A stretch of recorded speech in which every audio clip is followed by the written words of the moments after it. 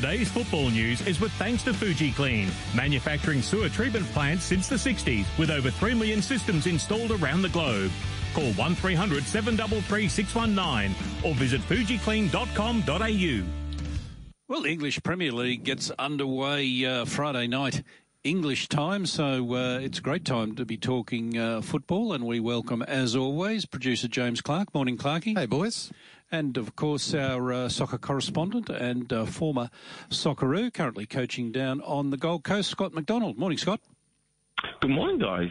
Good morning. Lots to talk about. Lots of football happening again. Yeah, and Scott, I guess we'll kick off with the England's win in the Women's Euro. What a fantastic effort by them to go through the tournament, and what an effort from Sarina Wiegman, the England manager. Like she's only been in charge for a little while, since 2021, but she's had 20 games, 18 wins, no losses, 106 goals scored, and only 5 conceded. So what a remarkable record for her and her side that went through and won against Germany in the final, and amazing scenes in England, not only after the game but in Trafalgar Square.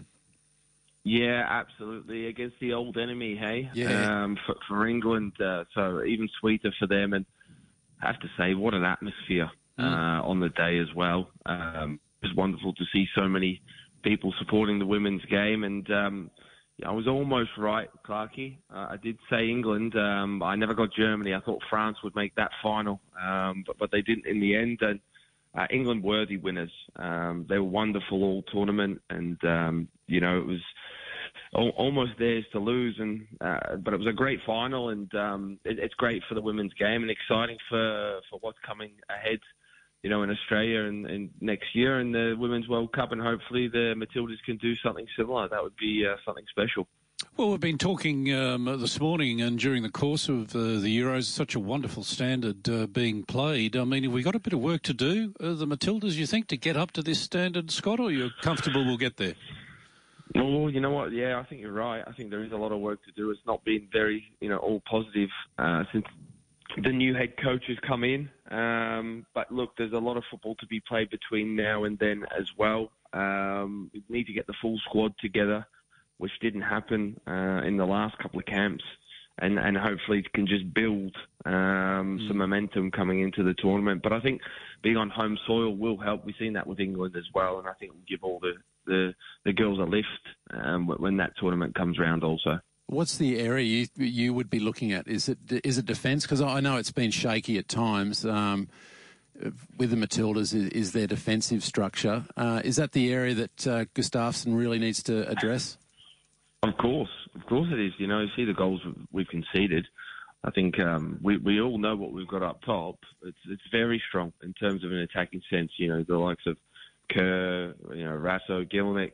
There's plenty up there. Even in the midfield, there's a lot of quality. So, not to say there isn't quality at the back, but it just needs to be, brought together as a unit. You don't just defend with 3 people, do you? Or 4 people. It's the whole team. So I think it's just the whole structure has to be a lot better.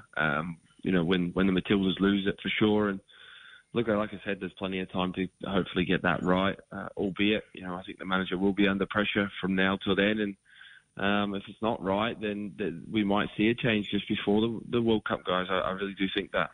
And we saw some great football in the round of 32 in the Australia Cup. Raw with an impressive 3-1 win over Heidelberg. Charlie Austin started, lovely assist to Akbari, and then Henry Hall got on the score sheet, and Nikola Milajuznic with an absolute lacer. He just creamed that one into the back of the net from the set piece, but also Brisbane City with a great win over Coburn City from WA. Yes, it was great to see Brisbane City, another club, obviously from Queensland, getting into the round of 16, which is making history for their club. And yeah, obviously a great win for Brisbane Roar. Not an easy place to go to, in my old local neck of the woods in Melbourne, Heidelberg. They've been a strong team in the NPL for quite a few years, create a good atmosphere. So those games are never easy, going down to the likes of Melbourne for for the A-League clubs. And we've seen another couple of big games within it. I think obviously pick of the round so far was Sydney versus Central Coast. 3-3 going to penalties, and Redmayne doing his usual hero. He did, yes. At the end, wasn't he? A little bit of mind games with Cummings. But probably goal of the round has to go to Ibisaki from Adelaide. With if you haven't seen that one against Newcastle Jets, get on YouTube and go and see that overhead kick. It was a wonderful finish. Now, and obviously, we've got lots to look forward to, don't we? In terms of this week as well, Peninsula Power of Queensland as well in the round of 32. So looking forward to going to see that also. Yeah, and your old club, Western United, take on Melbourne Victory tomorrow night too. The Western United outsiders, $3. Melbourne Victory, $2.20. Tony Popovic's side looking to go deep in that tournament.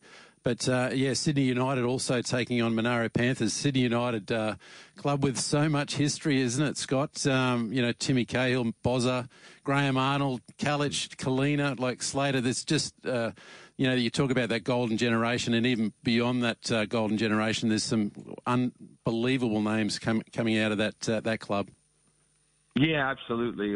It's got a wonderful history, and it would it would be great to see them, go deep into the tournament and, draw an A-League team, because I know it would draw a massive, massive crowd when you see these old NSL clubs, with their history, play against an A-League club. There's a huge rivalry there with some of the NSL fans still to the A-League, so it would be an interesting one. But lots of football to be played before that could happen. And you touched on it there, Melbourne Victory, the reigning champions of the now Australia Cup, will be looking to, defend that title as well, I suppose, in a tough game against, obviously, the champions of the A-League, Western United.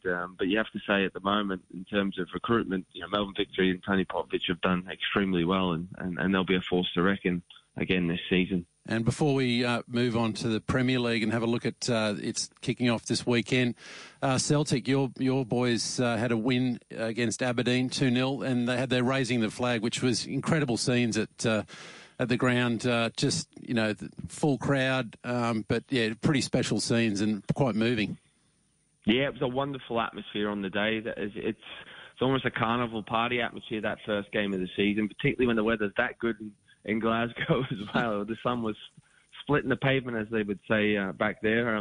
But it was a good day all round, albeit, Ange wasn't particularly happy after the game. And I can see why. He wanted more goals. He wasn't happy with the finishing. It wasn't clinical enough for him. And I think he mentioned in his aftermatch that they have to be more ruthless in front of goal, particularly, as the season goes by and when they get into Europe. So lots to still work on. But again, a wonderful goal from Jota for the second one. If you haven't seen that one, get on YouTube and watch that one also, because it was a wonderful goal. There's been some wonderful goals all weekend, actually. So it's I'm still trying to catch up, Clarkie. There was that much football on. Yeah, and it's going to continue this weekend with the Premier League returning now. On Thursday, we'll probably preview a lot of the games in a bit more detail. But who do you like are your top four? We're going to go through some of these markets. We'll look at top four, relegation, some players to watch this season. Some managers under a lot of pressure, and there's plenty of markets to look at. Oh, there is, and I was thinking about this yesterday, and it's just so difficult with the amount of teams up there now. Look, I can't see past Conte's Tottenham as well not reaching the top four. Just being the recruitment and what we've seen of his team at the end of last season. Arsenal have been amazing in pre-season. Gabriel Jesus has really lit it up, so you're thinking that they're going to start really well. Man United are very slow, but again, with Ten Hag effect, do they actually become better? I think they do. I think they'll be a little bit more consistent. But look, guys, there's no question it's going to be Man City and Liverpool again chasing that title. That game on the weekend, we've just been so lucky in recent months to watch these two go head to head so much, and it was great to see again over the weekend.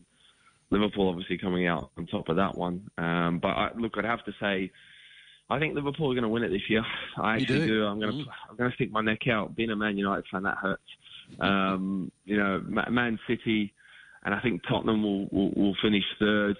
Look, I think Chelsea just don't seem to be all there at the moment. I think that all's not too happy, in the camp over there, and I don't see them getting off to a really good start. I think Arsenal will nick that 4th spot, Clarkie, just to keep you happy. Yeah, that's there good. You go. Now, what about the teams that have come up, Fulham, Nottingham Forest and Bournemouth? Can you see them staying up, or are you going to see them slide down out at the end of this season? Yeah, I think it's going to be extremely difficult. I think maybe Forest might have the surprise effect like we always see in terms of some of the teams, but I think Fulham are that yo-yo club and they haven't really recruited very well, whereas Nottingham Forest have spent almost 80 million, which is a lot of money for a club just coming up. I think Bournemouth are the ones for me in terms of the ones who have got the best chance. I just think it's a difficult place to go for teams, that smaller stadium, the atmosphere down there. They've done well in the Premier League before. Scott Parker, though, hasn't stayed up in the Premier League. This will be his first opportunity again after being at Fulham to play in the Premier League. So interested to see how that goes. If anyone's going to do it, I think it will be probably Bournemouth out of the 3. Bournemouth out of the 3. Well, we'll have a chat on Thursday with you, Scott, and we'll go through all the games. I noticed there's Crystal Palace Arsenal Saturday morning, a 5 a.m. game. So a nice breakfast game to get things underway. So we'll chat again on Thursday. Look forward to it, guys. Thanks.